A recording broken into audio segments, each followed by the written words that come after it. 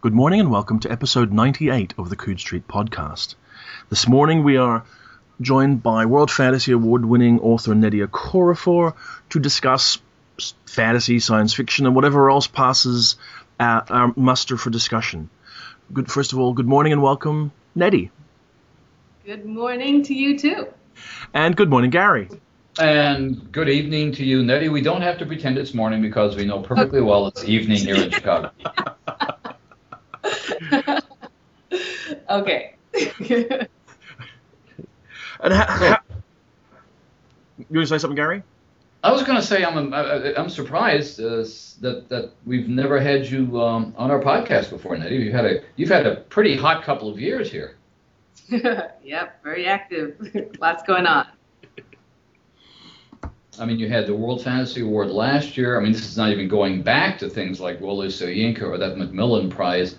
And now coming up this summer, you have two different stories in two different year's best anthologies, which is kind of an unusual feat. Not quite what they call a trifecta at the racetrack, but a difecta. I don't know. I don't know racing terms. Yeah, that's pretty cool for me because it's I've always had a hard time with short stories. So there's something that I struggle with constantly. The format, I find short stories much harder to write than novels, believe it or not.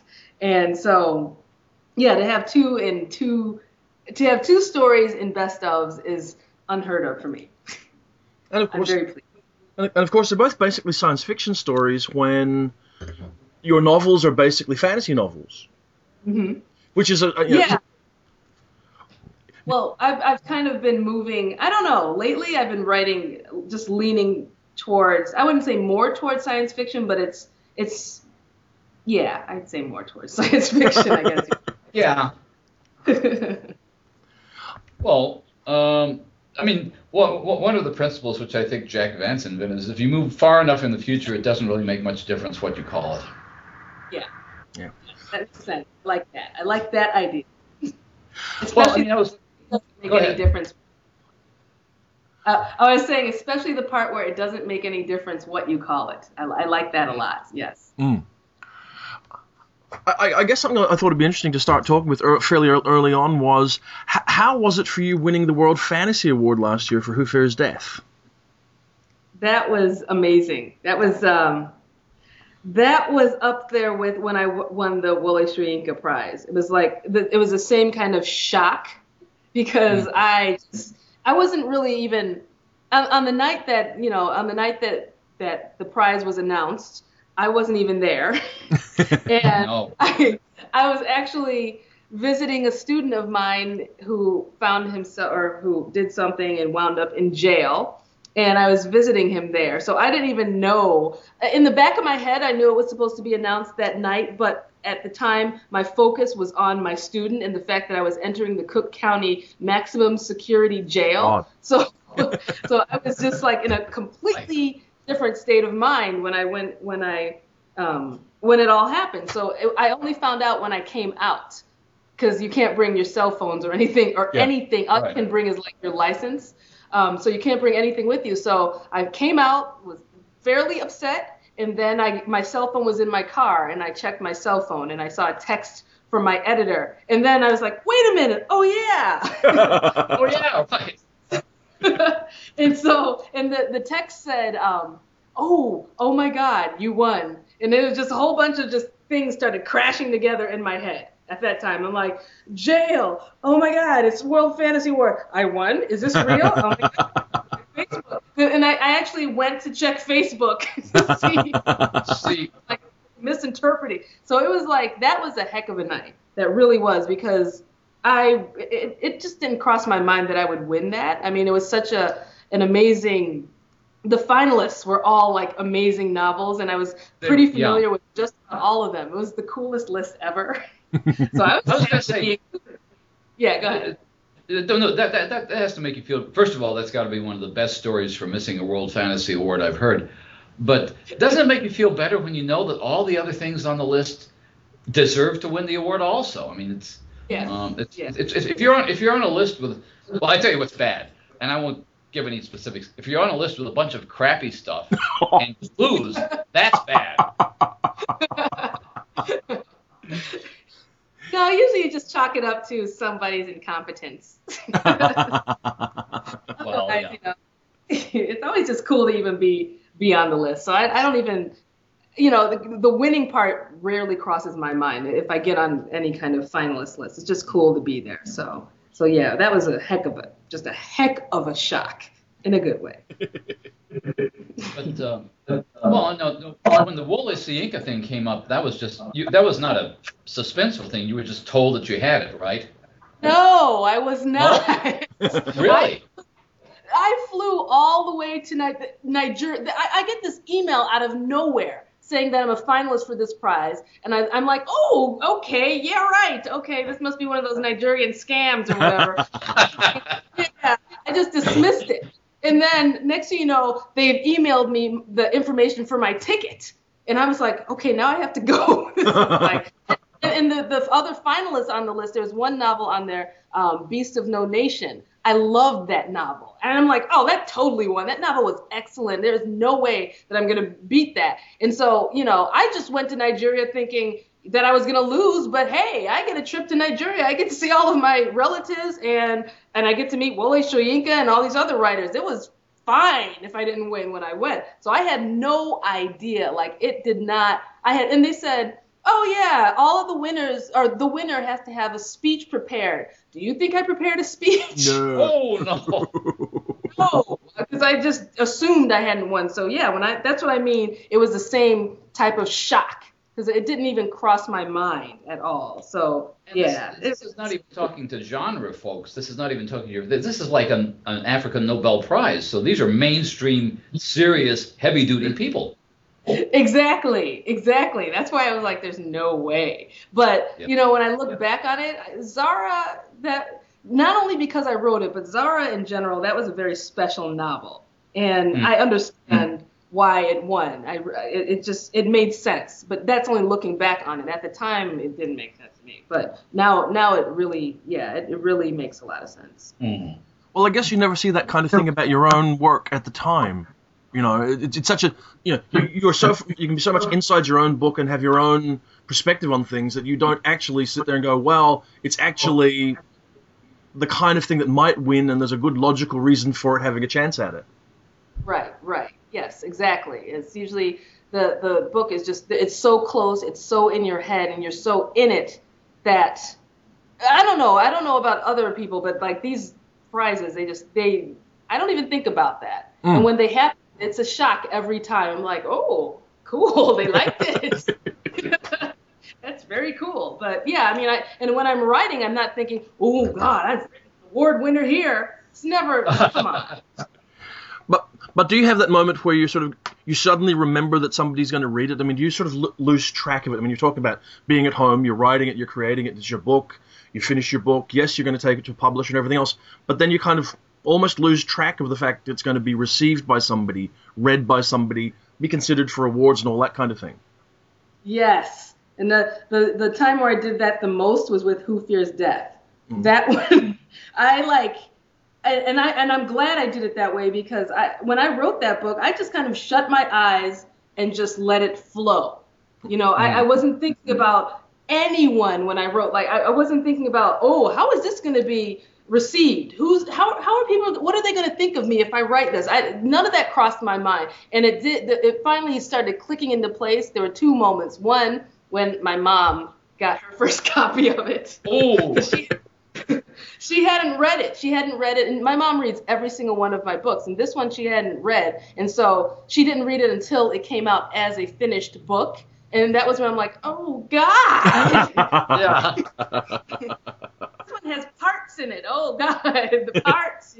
What's she going to think? So that was the first implication. And then the second was when the first book signing that I did, where basically I was verbally attacked by a bunch of African professors. Oh, lovely. I was like, oh, what have I written here? What have I gotten myself into? That was the first time it dawned on me. I'm like, oh God, this is where the storm, or the SHIT hits the fan. Because after that, that was when I started getting the hate letters for the first time for anything I've ever written. Oh, wow. So, I didn't think about that when I wrote it. I was just speaking what I felt was the truth, and I was speaking in not in my own voice, well, in a whole, as a whole, I was addressing certain issues and how I felt about certain issues, and I didn't think about, the repercussions of those actions, and I'm glad I didn't, because I think it would have affected the way I wrote it. Well, one of those issues was weaponized rape, which I actually never heard about until I heard about it from you in your forward to the novel. And I could see where that could be controversial on the one hand, and on the other hand, just strikes, on the one hand, it's the most obscene thing you can imagine, and on the other hand, you can kind of see where it comes from. Yeah. I mean, well, when I first read about it, I just was utterly taken aback. Like, I couldn't even think straight for a while, because I'm like, this is genetic warfare. It's genetic warfare. Concept. Yeah, exactly. And I'm like, how genius is that? And how evil is that? And so I knew I wanted to dialogue with that issue. When I wrote that specific scene in Who Fears Death, I knew I wanted to dialogue with that issue. So, but if I had thought about the whole topic of female genital mutilation or female circumcision, whatever you want to call it, is highly controversial in itself. And it's always been something that I see both sides of the arguments, and I see that unless it's handled properly, it will continue. I mean, as a whole, it should stop, and but it has to be done in I don't know. It's just you got to look at it in different way. You got to look at the full issue as opposed to just in a very simplistic way. But yeah, in terms of weaponized rape, I think people are going to be a little bit surprised when you say you can see both sides of the argument. I mean, I understand you understand the importance of certain kinds of African traditions, which probably American or Canadian writers don't, because there have been a couple of other novels. There's one by Candace Jane Dorsey that deals with clitorectomy, and none of them seem to have that dual perspective. But how can you defend it even from the point of view of tradition and folklore and belief? Well, it is what it is. First of all, I mean, it is a tradition, okay, and that's what. And I've been accused. I remember when I first wrote that scene, because I workshopped it in a fiction writing workshop during my PhD program at the University of Illinois in Chicago, and I remember some of my fellow students accusing me of being pro female circumcision, which I find or being apologists, at least, yeah. Yeah, and really. My whole thing is, I feel like it needs to be abolished, but at the same time, you can't just go into a culture and be like, we know nothing about you. We don't care to know anything about you. We're complete foreigners. We have no respect for who you are. We just think you're doing something wrong and you need to stop it. That's not a way to treat a group of people at all. That's not realistic, and that's not going to get you your result. No one's going to listen to you if you don't respect them. So really, when you go into a foreign tradition or a foreign culture, you go in there holding your hat in your hand and you shut up. You shut up, you listen to what they have to say, consider what they have to say, and then you bring forth your argument, and you bring forth your argument with them on an equal level, like you see them as human beings and you see their practices as human equivalent practices to yours, because no group of people is free of violence or discrimination against women. No group of people. So I think that's what I mean by we have to see the whole picture here. You can't just go in there and say you're wrong and you're wrong when your own house is a mess too. Sure. So yeah.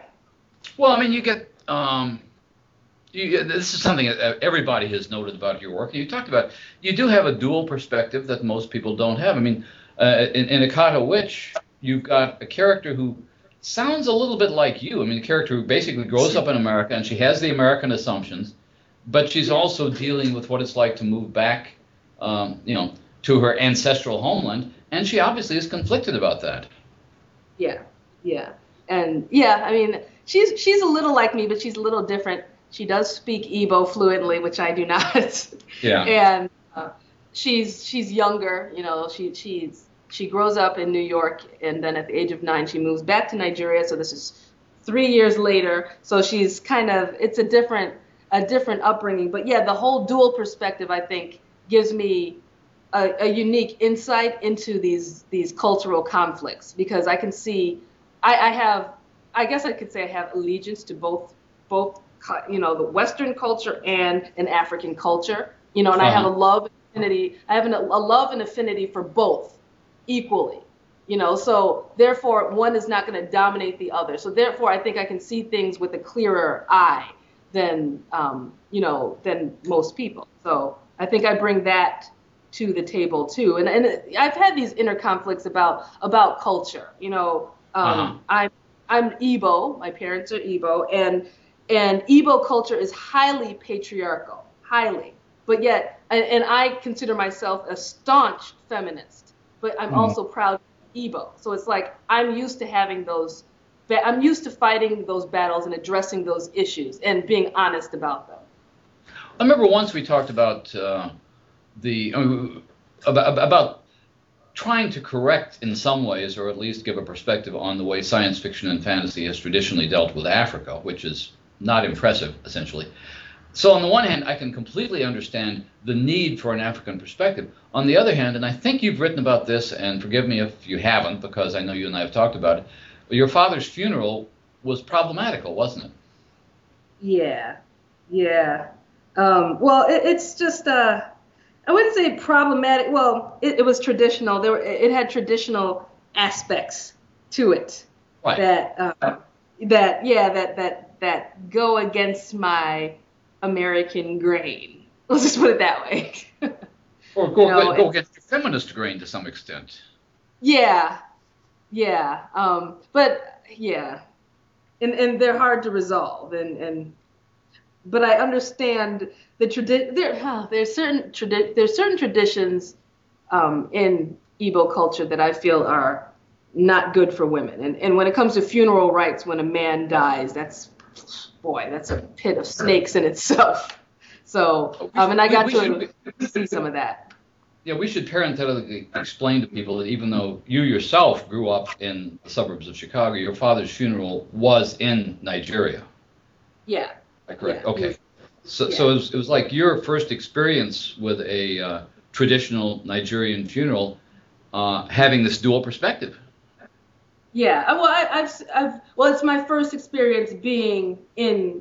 I mean, I've been to Nigerian funerals before, but this is like the first time I was in the position that I'm in as a child of the person who passed, and so it was like So I had read about it. I'd read about these practices, and I'd known about like other people's mothers who have gone through some of the traditions. I'd heard about it, but this is like the first time I got to witness it and see that sometimes those things that you rail against so much, when you find yourself in the position where you have to deal with it, sometimes you have to just deal with it, and because that's the tradition, and that was one of the things that I found really upsetting, because I always like to fight things immediately, but like being in a situation where you can't really, or it's not really worth fighting it, because the situation is so painful and difficult.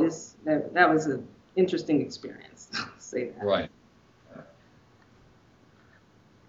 I'm curious, how much of what you're doing with your work do you feel is about trying to talk about a different perspective of Africa and open it up to people in the Western world who are so ill-informed? I mean, I have to say, I finished reading A Carter Witch last night, and I was tweeting about wanting an audiobook of it. And as much, and one of the reasons for it, I'll be completely honest, was I wanted to hear the voices, because the book is not set in Africa. It's set in Nigeria. It's set in a part of Nigeria. And Nigeria isn't just a bad email address. It's a complex, rich culture and all those sorts of things. So how much of what you're trying to do through these books is to create a more complex, rich, informed discussion for people who encounter the books? Yeah, I think that's a large part of what I try to do, because I mean, one of the reasons why I started writing this kind of stuff, science fiction, fantasy, whatever, and it's set in Nigeria or parts of Africa in the future or the present. I tend not to write about the past, but is because when I wasn't seeing the Africa. We know that Africa is a big, diverse place, but I'm using it as I'm generalizing now. I wasn't seeing the Africa that I had grown up seeing, and the Africa that I had grown up seeing was, yes, it has its traditional sides and all that, but it was also technologically advanced, and it wasn't just a place of war and disease and famine, it wasn't a place of always having political strife. There are people who laugh there. There are marriages there, and there are like petty fights and arguments and just normal things there. And I wasn't seeing that in books, and I wanted to see that. I wanted to write for Akatawich. I wanted to write a novel where you have the Nigerian kids or the African kids who get to go on the magical adventure. I wanted to write that because I wanted to see it. But at the same time, when I'm writing this, I know that I want the atmosphere to be there. I want to set the reader really there, because I think that's just like a big part of what's missing. There's this like too often it's like a sketch of the African country or the city or whatever. It's a sketch. But I'm very big on atmosphere. I want to feel the humidity, and I want to see the details, the lizard running up the tree, the green and orange lizard running up the tree doing push-ups and doing all kinds of stupid things. I want the smells, all of that, all of the detail in there. And also, it's a lot of fun to write that stuff. It really is. It's fun. And so a lot of times I'm just having fun, and that comes out in the work. See, what I found myself doing reading the book was sitting there with my iPad, and I'm Googling images of tree types. Because, like there's two sort of enormous trees outside the entrance to Leopard Walks. And you're going, well, hang on. They're not going to be pine trees, no matter what your imagination wants to automatically fill in. You need to actually spend a little bit of time. And the few analogies we're given, it can't all come from out of Africa. And it can't all come from Alexander McCall Smith kind of a thing. And so it's getting those images. And this is why I say the audiobook particularly, the accents. I mean, how would he or she sound compared to, and there's we're not given a lot of points of reference for this. And that's one of the things that's great about the book, I think. That it does, at least, I hope, it did for me, provoke you to want to kind of go, okay, well, to get everything out of the book, I need to try to understand all of these various aspects of it. And, of course, then hopefully, I guess that leads into reading your other books, reading Who Fears Death, seeing a more adult, more complicated picture of it all, and then being asked, I guess, to understand the complexity of these other cultures, and also come to terms with this idea that, Africa's a continent, not a country. Yes. Yes. It is a continent, people. Come on. And one of the things that I find really difficult, though, is what do you explain and what don't you explain? Because I don't want to write an anthropology book. I'm not interested in writing an anthropology book. No. And if I were, I'd go pick up one. I'm not going to write one. So I don't want to have to stop and explain, okay, this is what a goosey soup tastes like and what it's made of and all of that. So it's like sometimes it's difficult. I got to pick and choose what to explain and what not to explain. And then there are times where I'll be writing and I'll know that I don't want to explain that. I just don't want to explain it. So I just throw it in there, and either the reader will go and Google it or imagine something. Whatever that something is, I'm fine with it. Yeah. So it's just a random thought. You know who you sound like right now? You sound like Zora Neale Hurston. Because she was a trained anthropologist. She trained with Franz Boas. She knew how to record dialects and that sort of thing. And her attitude was, when she was writing fiction, when she was writing something like Their Eyes Were Watching God, she thought, I'm not an anthropologist now. I'm a novelist, and I'm just recording this, and it's up to the reader to figure it out. Yes. Well, I actually found myself Googling and finding audio samples of accents. Just so that. Oh, go ahead.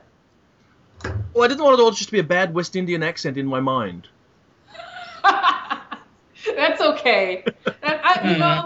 I'm fine with that. It's like, you can't have everything in one book. This is why we need more.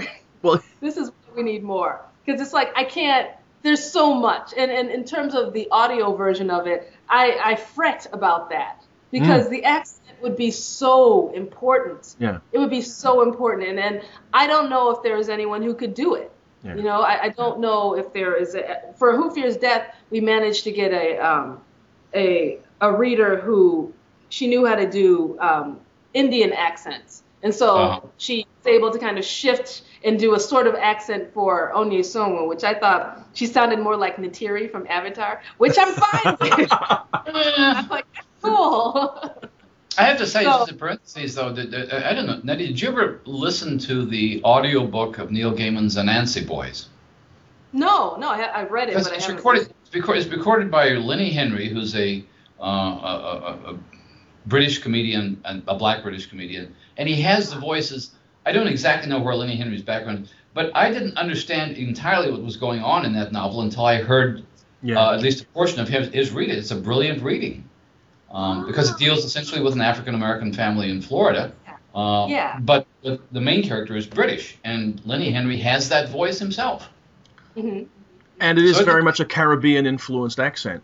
I had the same experience. I mean, I'd read the novel, and I guess this is what made me think about A Carter Witch, because I almost had managed, because you get so many default settings, and I know this is something that people talk about a lot these days, you get so many default settings that you can read through all of the characteristics in a text and ignore them. Yeah. You know, it is possible. It would be possible to read A Carter Witch as a Harry Potter book if you let yourself.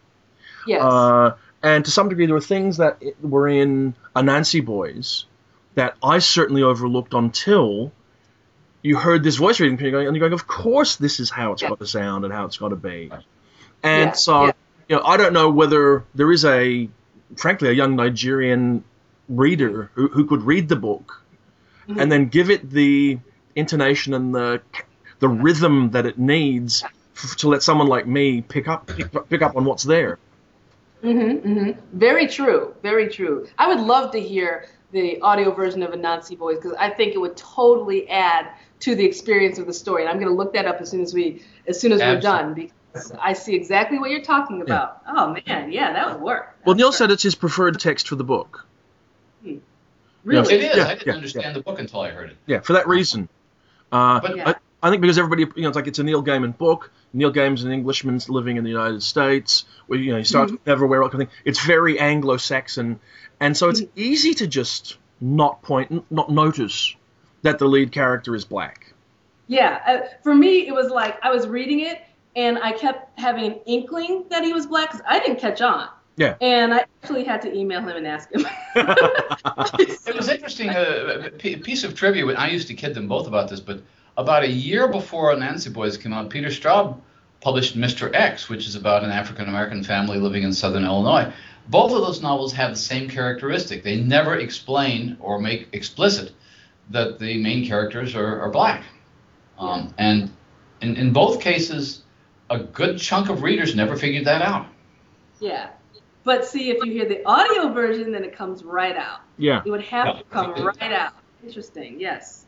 Well, that kind of raises the question also, speaking of adaptations, that I know you've been a champion. I'm sorry, I'm blanking on the name of the African director who's interested in doing Who Fears Death, but who did that wonderful short film that you showed here in Chicago. Why am I blanking on this? Come on, Nnedi, help me here. Pumsy, and the name of the director is Winry Kahiu. Right. And she is trying to get or has gotten funding to do an adaptation of Who Fears Death? We're working on that right now. We're working on the main thing we're doing now is the screenplay. So that's what we're slowly getting done. And that's been interesting because as I knew, Who Fears Death is not an easy novel to adapt to film.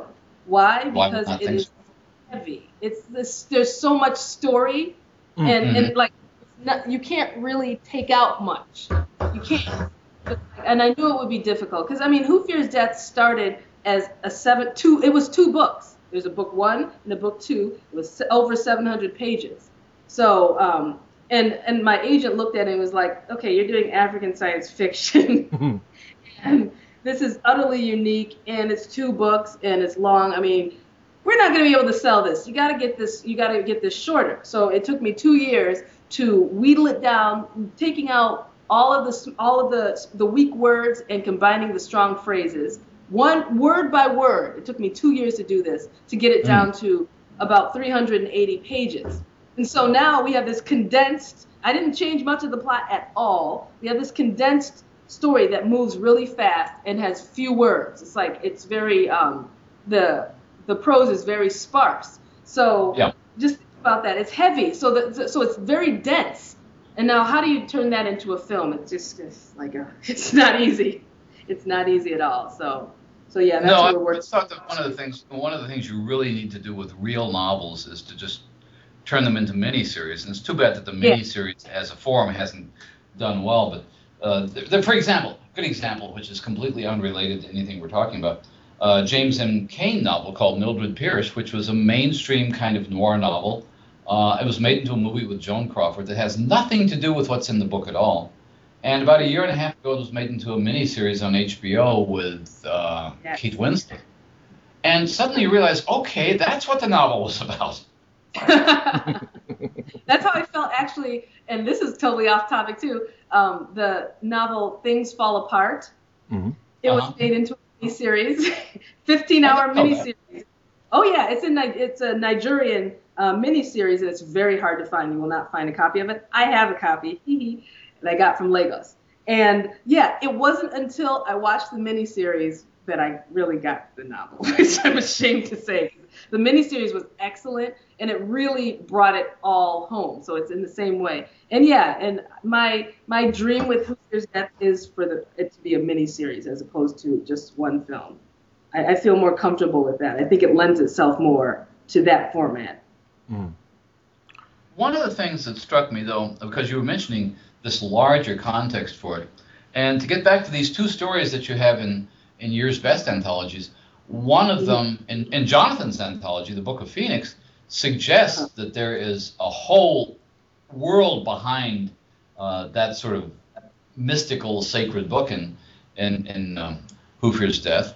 And the one which is in, let me think, it's in Gardner Dozois' anthology, Wahala, suggests there's a much larger backstory there too, because Wahala seems to have all your stuff in it. It's got a far future Saharan desert. It's got a wind seeker. It's got a shadow speaker. It's got Martians. It's got spaceships. It's like there's a lot more there you're not telling us.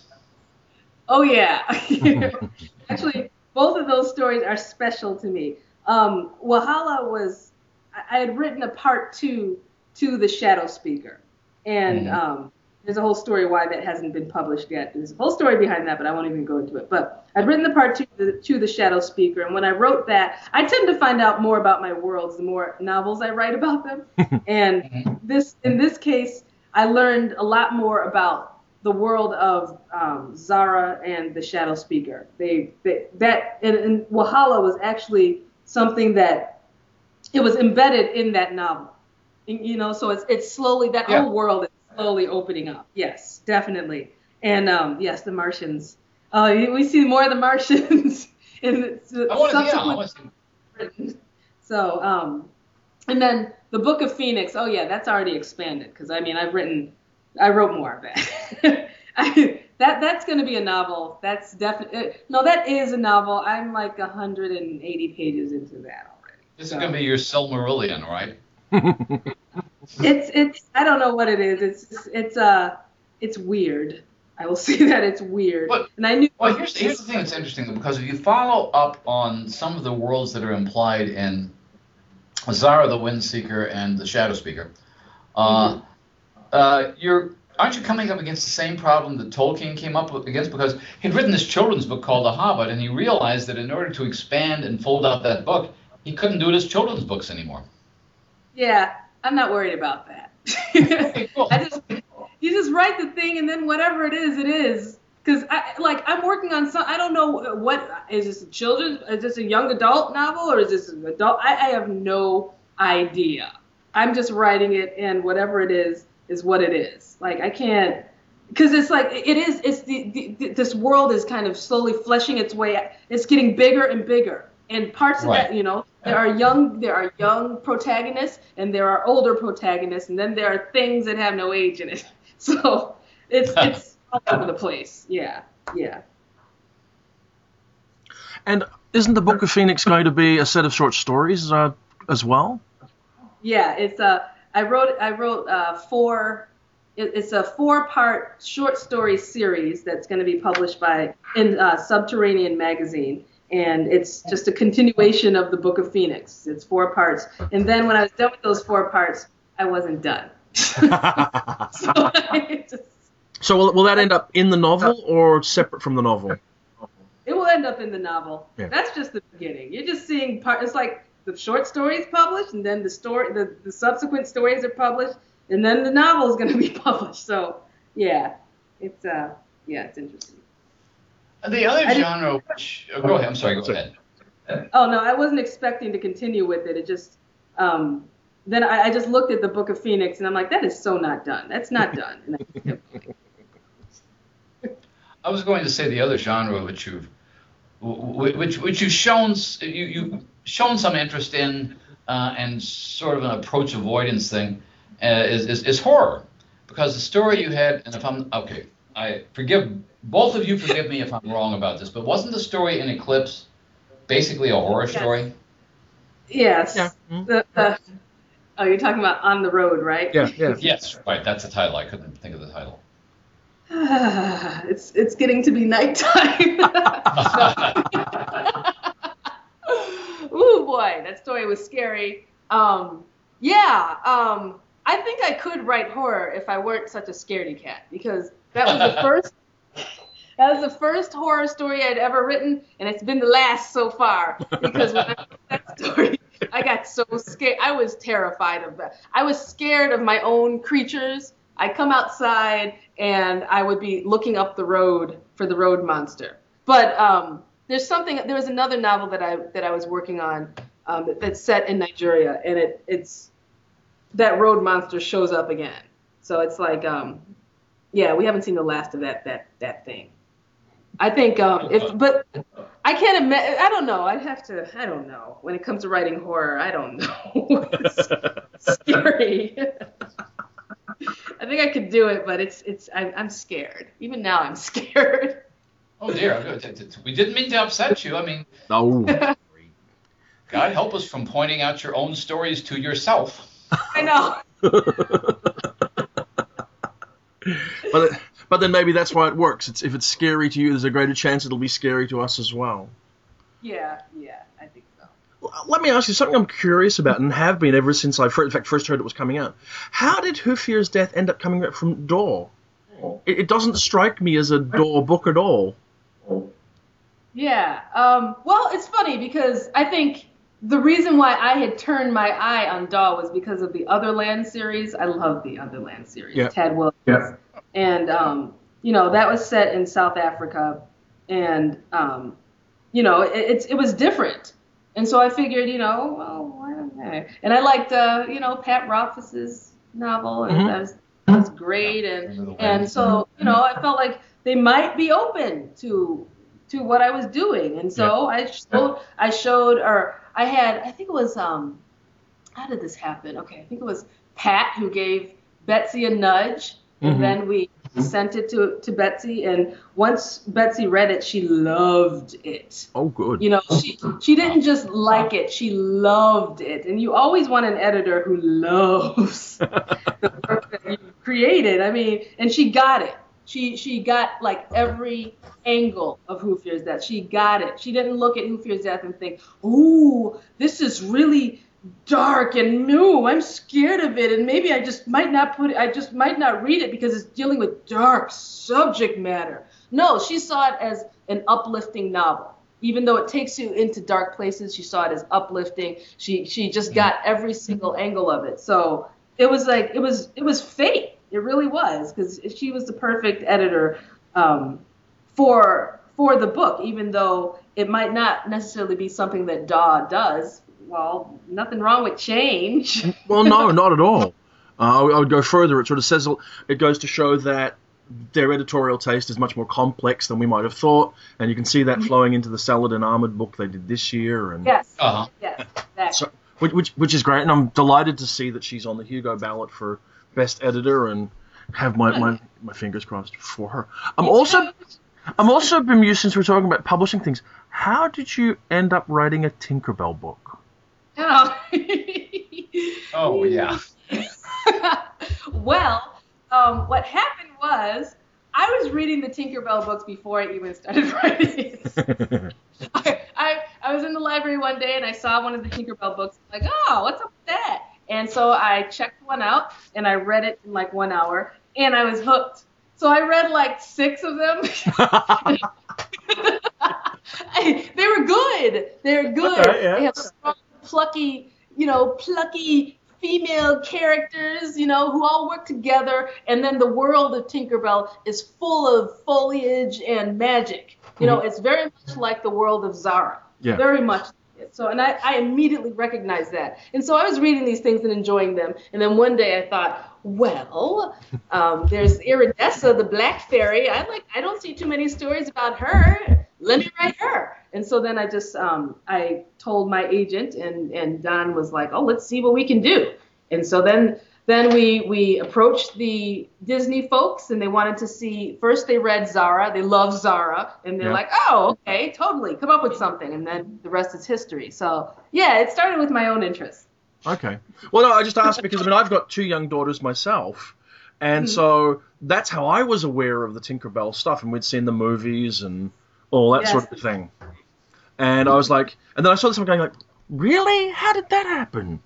Because it's not, you don't, with no disrespect, you don't figure Disney is sort of picking up the phone, calling people out of the blue going, you want to write a Tinkerbell book? And you're going, what?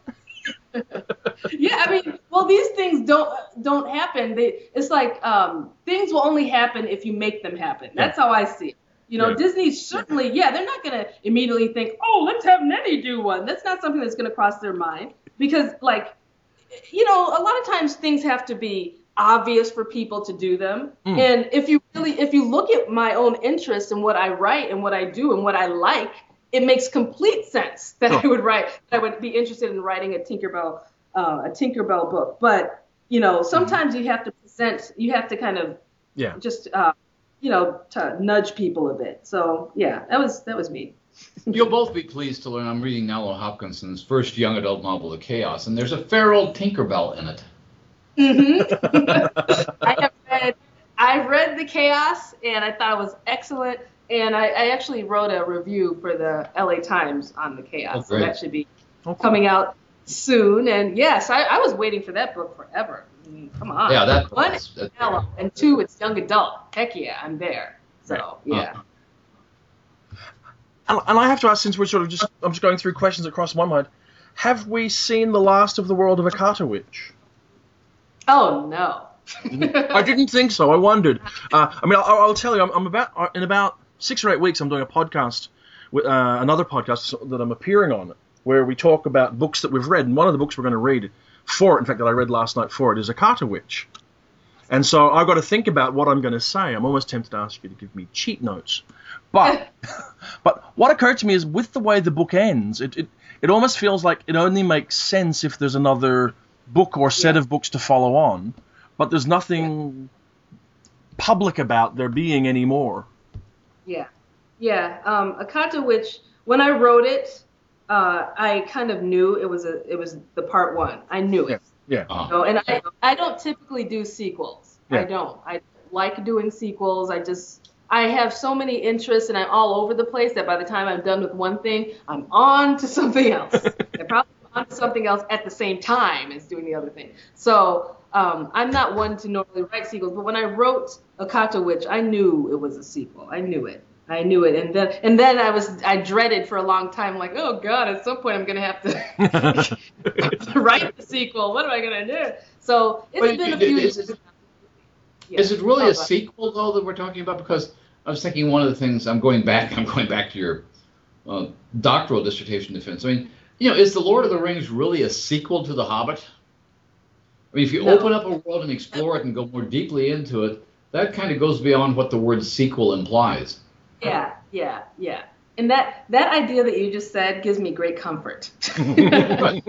It really does, because I like that. I like the idea of just fleshing out the world that much more as opposed to like a direct sequel. If I do, because I will do a sequel for Akatowicz, I know that. Yeah. It's not going to be like, oh, and the next day, it's not going to be like that. I want some time, and who knows? I haven't started writing it yet. I'm hoping to start it this summer. Yeah. And I don't know if it's going to be from the same character's point of view. I don't know if it's from another point of view of another character's point of view. I don't know if it's going to be 10 years from now or a year later. I don't know, and I reserve the right to pick what I want to do. Okay. As opposed, yeah. I think, to me, the thing that highlighted that was really necessary was the amount of space in the book that's given to the actual concluding conflict with Black Hat, which is quite concise in the book. It's only a small portion of it, which to me highlighted that it wasn't in many ways really the point of the book at all. Exactly. Exactly. A lot of reviewers kind of just missed that. Yeah. That wasn't. It's like that was on purpose. It was completely on purpose. It's like, oh, does every book have to have a grand finale where it's like grand and it's so obvious it's grand and that's where the crux of the story take place? No, I wanted it to be. This was about her growth. Yeah. Okay, this wasn't a Black Hat.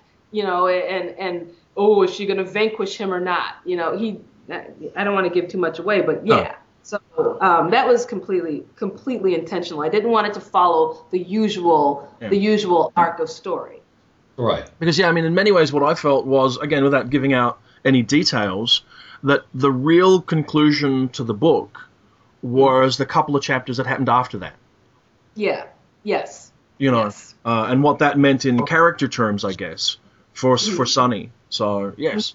But that also sort of said to me that there is a bigger other thing that follows that is pendant to it, Mm-hmm. So I'm glad to hear that's going to happen. I also have to say it's a gorgeous book, just a gorgeous book. Thank you. Thank you. I love the cover was great. I was so worried about the cover, and Sharon really came through, and so did Jillian Tamaki, who did the illustration. It's awesome. It's perfect, and whew. Yeah, I got to talk to Sharon about that because I've still not seen the cover of it. I have an arc of it here. Oh, it's gorgeous. It's a gorgeous book, I have to say. It's one of those books that if I walked into a store, I would buy it for the cover. And that's what Sharon wanted. She wanted it to be a book that people wanted to buy, the physical book, as opposed to an ebook. She wanted to create that where the book itself is a work of art. So I think she succeeded. So I guess one of the obvious sort of we don't really do interviewee type stuff too much, but one of the obvious interviewee type questions is, from the point of view of the world at large, what's the next thing from Nnedi? Well, I'm working on several things. Well, first of all, May 2nd, I have my first comic coming out. Cool. Yeah, it's gonna be cool. I did it's a short. It's gonna be part of the Mystery in Space anthology for DC Comics, Vertigo, and so it's supposed to be, everything is supposed to be about space and like basic mysteries in space. And the story that I have in there is a Zara story. So I'm really excited about that. Yeah. Yeah, it is. It's short. The illustrator is Michael Kaluta, and he did an excellent job. This thing is beautiful. Colors, creatures. It's like so Nnedi. It's so cool. So that's the next thing that I have coming out. In terms of novels that I'm working on, like I said, I'll be working on Akatowicz 2. I'll be starting that soon. And then I'm also working on the Book of Phoenix novel. And then I finished another one, a mystery novel that I will keep quiet. It's an adult novel. And I've just written a lot. I have a lot of stuff. A lot of things going on, and probably something that I'm really forgetting right now. So, but yeah, I have a lot of things in the work. The Tinkerbell book should be coming out later this year. I need to get the exact date on that. So I'm very, very busy. Your career took off amazingly well. I mean, I'm thinking, I know that before you finished your doctorate, Zara the Windseeker was already out, which is unusual for a doctoral candidate, but still, it's been fairly astonishing since then. It's just done one thing after another. And I know we should mention the University of Illinois at Chicago did some honorary thing for you last year, didn't they? Yeah, I think it was last year. It was 2 years ago where I had it was a special recognition award, which was really cool. Yeah. Okay, which means you're not old enough to get an honorary doctorate, but we'll pay attention to you anyway. One of the things, as long as we're at the question of awards again, one of the things which you generated a lot of discussion about a few months ago was the actual physical object that represented the World Fantasy Award. Yes. Namely, a racist named H.P. Lovecraft. Yeah, that was fun. It was one of those things where, the way it happened was like I was showing a friend of mine my World Fantasy Award, and I mean I know of Lovecraft. I've read some of his work. I'm not a big fan or anything like that, and I knew he had some issues, with black people. I knew that. I just didn't know the extent. And so I was showing my award to a friend of mine, and then he's like, "Oh my God, is that H.P. Lovecraft?" I'm like, "Yeah." And he's like, "What are they doing?" I'm like, "What is your problem? What are you doing?" And then next thing you know, he's dragging me to the internet and showing me that poem, "The Creation of a Nigger," I think it was called, and my jaw fell over. Well, yeah. And it was like one of those moments where I'm like, oh, okay. I knew I could not say anything. I had to speak up. I had to, because that's just unacceptable. It's just unacceptable. So I'm always better at speaking my thoughts on paper, like in writing. So I did exactly that. I went and I wrote something on how I felt and what, and I kind of shed some light on the issue, and I got all of my points in there without blowing up and sweating and cursing. It's a valid point. I mean, and Jonathan and I both have. I'm looking at my statue right now. Unfortunately, Gaian Wilson makes a caricature out of it in the first place. But you're absolutely right. I mean, if you look at not just that poem, but look at the story of his called The Horror at Red Hook, and it's not simply African Americans. It's Greeks, Italians, Jews, just about everybody that he didn't like. And yet somebody, I was at a panel at the International Conference on the Fantastic, which, Nnedi, you have to come to one of these days.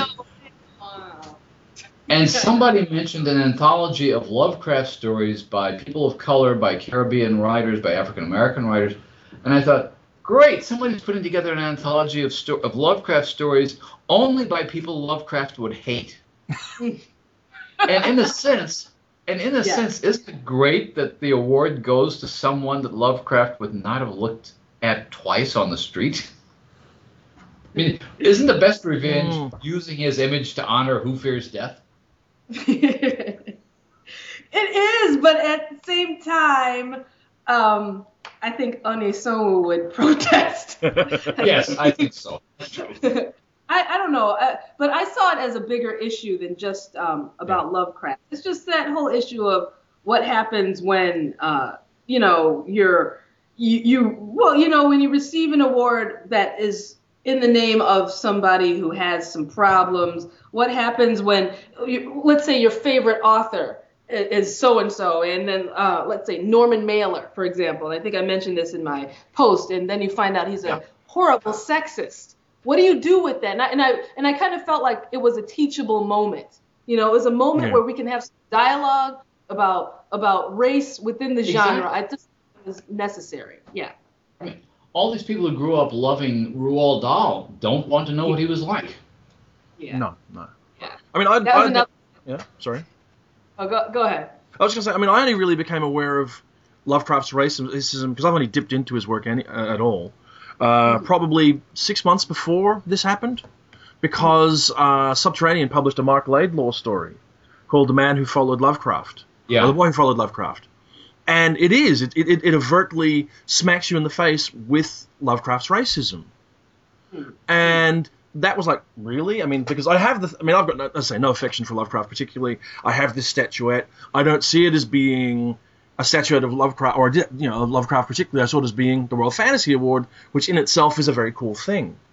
And it is a conflicting thing to sit there and go, well, do you look and say the current appearance of the statuette is part of the tradition of the award, and that there is a thing about, I guess, slapping Lovecraft in the face by looking at it differently, or do you say that now they must change the appearance of the award? I mean, I'm not really sure how you progress from there.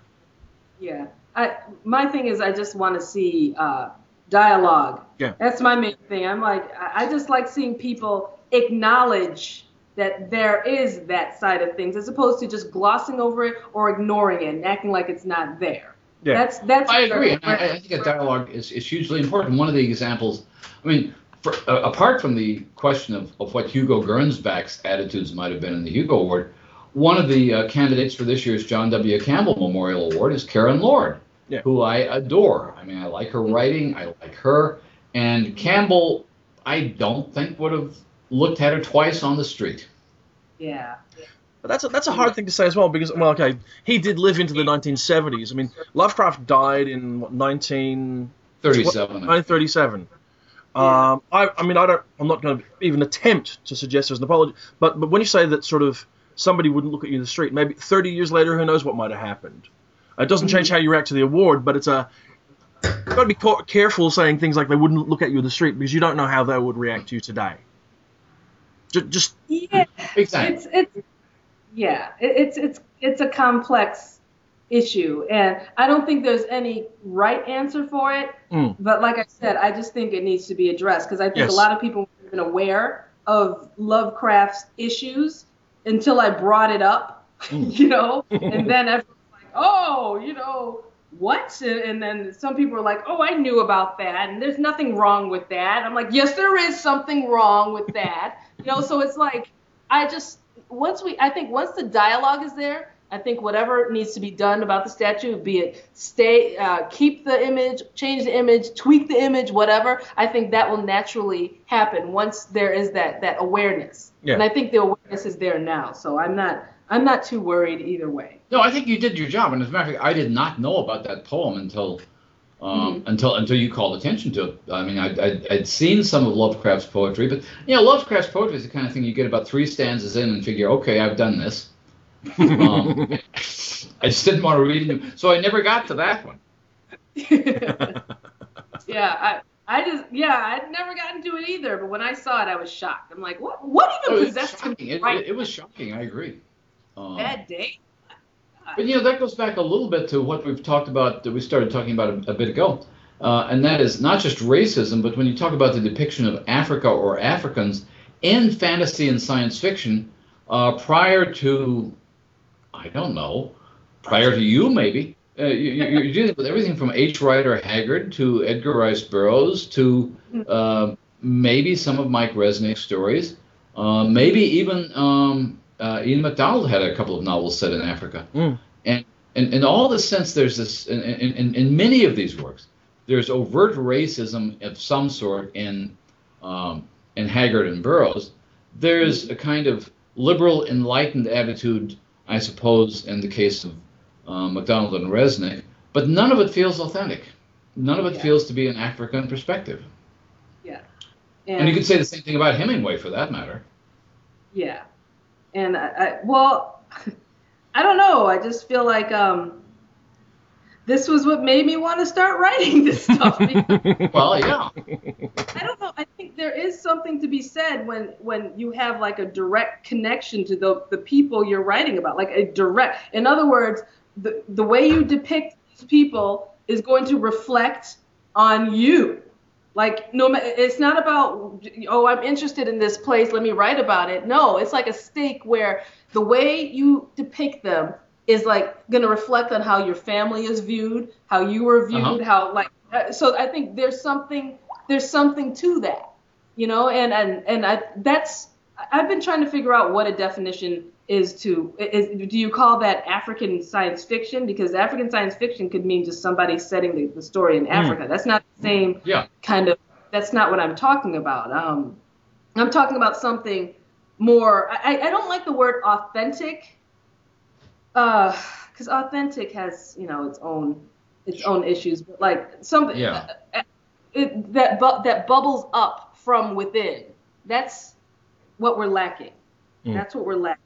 And I think it does have to do with the state. Like, what do you have at stake when you're writing about these people? Are you writing about yourself? Are you writing about something that's going to reflect directly on? I think that has an impact in how you write about this. Yeah, I think it's true. Well, there's a long and honorable and rich tradition of African fantasy fiction, or what we would call as fantasy fiction. But one of the things, I'm thinking of Amos Tutuolo and people like that. But you always wonder if those writers are writing it as fantasy fiction, or if they're writing it as a kind of cultural fiction, that this is simply recognizing the beliefs that we come from. Right. Exactly. See, there's a difference. It's a thin line, but there is a line. Like there was a science fiction, African science fiction story. I can't remember what it was called. I think it was Jazz and Palm Wine, something like that. And that's supposed to be the first African science fiction story. But when you read it, it feels more like a political, a political kind of thing. It's not direct science fiction. It's hard to explain, but so like a satire more than a science fiction story. Yeah, kind of like that. But the same thing happens with Eastern European science fiction. It may be terrific, but most of it is really political satire. Yeah, where it's not the... Well, I do wonder. I mean, one of the things that science fiction is supposed to do, in theory, is give us, I guess, visions of possible futures. I mean, not realistic predictions, but it is a manifestation of cultural views of possible futures and what they aspire to, or what they imagine, or whatever else. Yeah. And we see less of that from non-Western European backgrounds. And that's a really unfortunate thing. And you do wonder what science fiction, as we understand it to be, would be if it came from those places. Certainly. What is a Nigerian, for want of a better example, projection of a future that they are part of? And I think it would be a wonderful thing for us to get to see more of that sort of thing. Yeah. I mean, but one thing we also have to remember is that the genre of science fiction is a fairly Western... it's a Western genre, so it started in the West, right? So therefore, other non-Western cultures, that's why we're not seeing it. Because I've been thinking about this a lot lately, like why is there basically no African science fiction, or very little of it, so little of it, and I think that's part of it. It's a first and foremost, it's a Western tradition. But that doesn't mean that that there isn't going to be any crossover. Now, how are we going to start seeing more African science fiction? One, I think that's going to start happening very soon. That is clear to me. I think the interest is there, the want is there. That's going to happen. But I think that so it's a Western genre, right? That was created in the West. Yeah. Okay. Yeah. So, the stories that are told are from a Western perspective, and so those stories kind of make Africans read. I'm speaking about Africans in a general term on purpose. Fine, I'm generalizing. Africans may read these stories and not see reflections in themselves, and therefore feel, okay, we have nothing to do with this genre. So I think it's like been a vicious cycle that's been repeating itself over and over again, and at some point that cycle has to be broken. And I think that people. Like myself, writers like myself, writers like Lauren Bucas and who else is there? There's other writers that are coming up are going to help change that. Yeah. And I feel very strongly. And if you notice, the writers that are writing it are the ones that are already on the fringes and that have a lot of exposure to Western cultures. Right. So I think at some point you're going to see the ones who don't have that much exposure of Western cultures start writing this stuff too. It's going to be like a gradual effect. Yeah. Well, a novel which you should take a look at, Nnedi, is the new Alastair Reynolds novel, Blue Remembered Earth, which essentially assumes that Africa becomes the center of technology by about the 23rd century or so. And it does that in a way which is not meant to. I don't think it's meant to look politically correct. Occasionally, you see writers who will say, "Okay, we're going to talk about a future Africa as a technological," but he sort of worked it out in a way which I find very convincing. And yet, you're dealing with a British writer looking at Africa from a British point of view. Mm-hmm, mm-hmm. So, yeah, I mean that's definitely a possibility. But I mean, really, I just want to see some African authors get it. I want to see African authors do this too. Now, there was a massive novel which you recommended to me a couple of years ago, and it's like a 900-page novel. Do you remember what you're talking about here? Was it Wizard of the Crow? Or is it me or Jonathan? You. It was me. Oh. Was it Wizard of the Crow? Yes, exactly, Wizard of the Crow. And that struck me as something which I never got a copy of at all, as being something that looks like a blueprint for a kind of African science fiction. Yes, very much so. First of all, that's my favorite novel. Really? And so, yes, I love that novel. I love it for exactly what you just said, and because it's just like it's an example of storytelling. It has everything that I love about storytelling all in one novel. And I met him recently. I met him 2 weeks ago in person, and I almost passed out. And that was cool. But just 2 weeks ago? Wow. Yes, I was sweating and like overwhelmed because I'm just, oh my God, it was one of those moments. I don't have too many moments like that where I'm just like, oh, that was one of them. And I remember I exchanged some emails. The author is Ngugi wa Thiong'o. And I exchanged a few emails with him.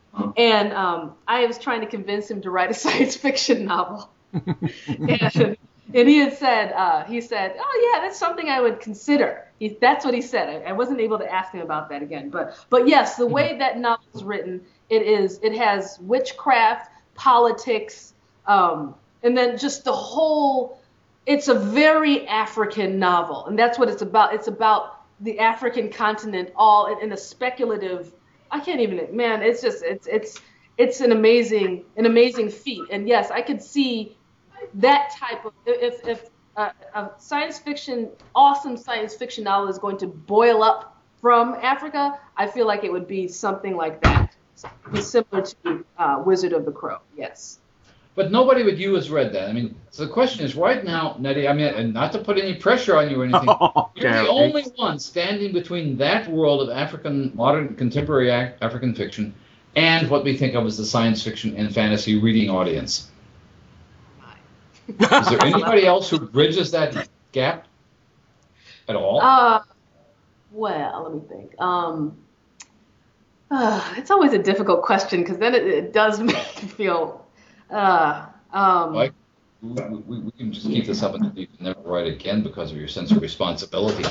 I try not to get nervous and all because I know I am aware that I'm standing on the sort of a demarcation of some sort. Yeah. I'm aware of it. And I'm okay with it most of the time, but then sometimes it feels like a lot of pressure. Yeah. It does. And that's why I'm always trying to get people like, why don't you write this kind of work too? There's power in numbers. There really is. There is power in numbers. But yeah, I can't really think of anyone right now. It's terrible. You guys, please. Well, no, I'm interested that right now there seems to be a lot of Caribbean writers coming along at the moment, or at least from our perspective in the field. I mean, I think there was a moment where potentially, when I was thinking about having a group where we could have had Nalo Hopkinson, who's obviously from Canada, but also Karen Lord from Toby Buckle, whoever else, because it's just a group, and there's finally this sort of upswelling of voices around us, but still not from Africa, which, I mean, and obviously it's one of those things that if it changes, it will change slowly and carefully rather than overnight. I mean, I don't see vast anthologies of African science fiction or showing up, or Nigerian science fiction or whatever. I don't even know how you go about creating such a thing right now.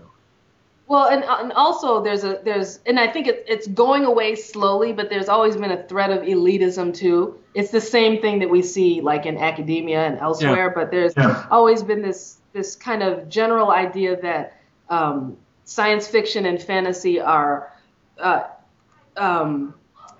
they are a type of writing that you do for children, and they are not serious literature. That was that's something that I've kind of gotten a whiff of that, in the Nigerian writers circles, and I think that's slowly going away. I think I've helped get rid of that. I really do, and I'd like to take a bow for that, because I think that way of thinking is very limiting. And the same thing is said about young adult, because Africa also needs some young adult writers. We definitely need some really good young adult writers.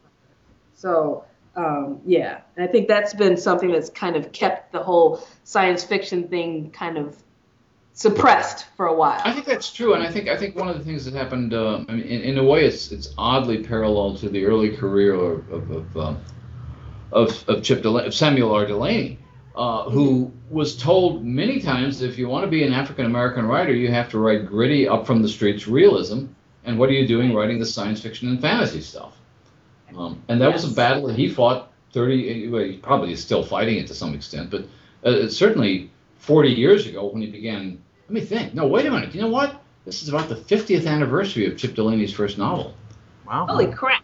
It was 1962. Really. It was not the Jewels of Atra, but possibly the Fall of the Towers. But at any rate, I've talked to him about this. We should get Chip on and talked about it. He was told, look, black writers don't write this fantasy science fiction stuff. They write about how horrible life is in the cities. And I wonder if the same thing happens with African writers and Nigerian writers. Yep, I think it is. I think that same elitism of serious writing is political. It has to be first and foremost political, and that word realism keeps popping up. Ooh, this is realism. Whatever that word means, it drives me crazy. And when I won the Shoyinka Award, I remember people describing Zara the Windseeker. They're like, "Oh, that's just a book of fairy tales." I'm like, "I don't write fairy tales. This is a fairy tale." Really? Oh my God! It used to make me so mad. Fairy tales. Like, I'm not interested in fairy tales.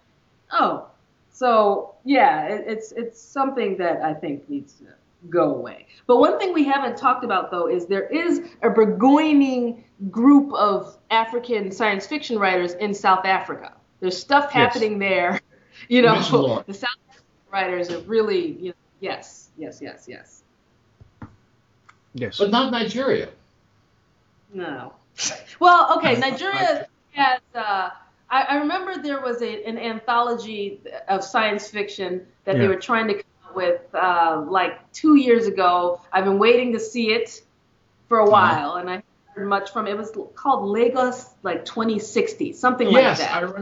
Yes, I remember hearing about that.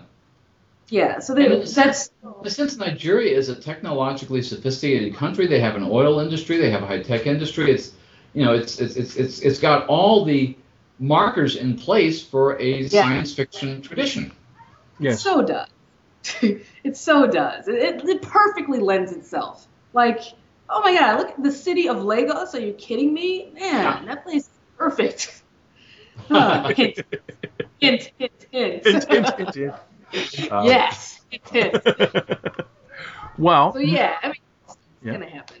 Yeah. I think it will happen gradually, especially with the younger generation. They've grown up with technology. They're interested in technology. They're all over Facebook. My goodness, I mean, it's like technology has become a part of the way they do things, but not in the same way as it has, like in the United States, for example. And that's what people should be writing about. That difference in the way that technology has taken root in these places. It's different everywhere. It works differently everywhere. That's why there should be science fiction from everywhere. Imagine futures and ideas and stories that come up from these places. And I'll stop. Are you getting a readership? Do you have a readership in Nigeria? Yeah, because I remember when Zara the Windseeker came out. You must have quite a readership in Nigeria by now. Yeah, slowly but surely, yes. Yes, and I have Akata Witch is going to be coming out in Nigeria soon. That'll be And interesting. oh yeah, that will be interesting. I'm a little nervous, but I'll be okay. It's they had to change the title. Oh, really? Oh yeah, it's going to be called What Sonny Saw in the Flames. And because well, for two reasons. One, Akata, that word is highly inflammatory. I was going to You know, say, it sounds like a Nigerian version of the N-word. yes, it Okay. is.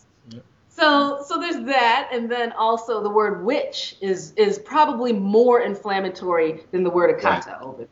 And so yeah, they're like, yeah, we need to get that word out of there, because if that word is in there, one, you might have religious fanatics on your back. Oh, God.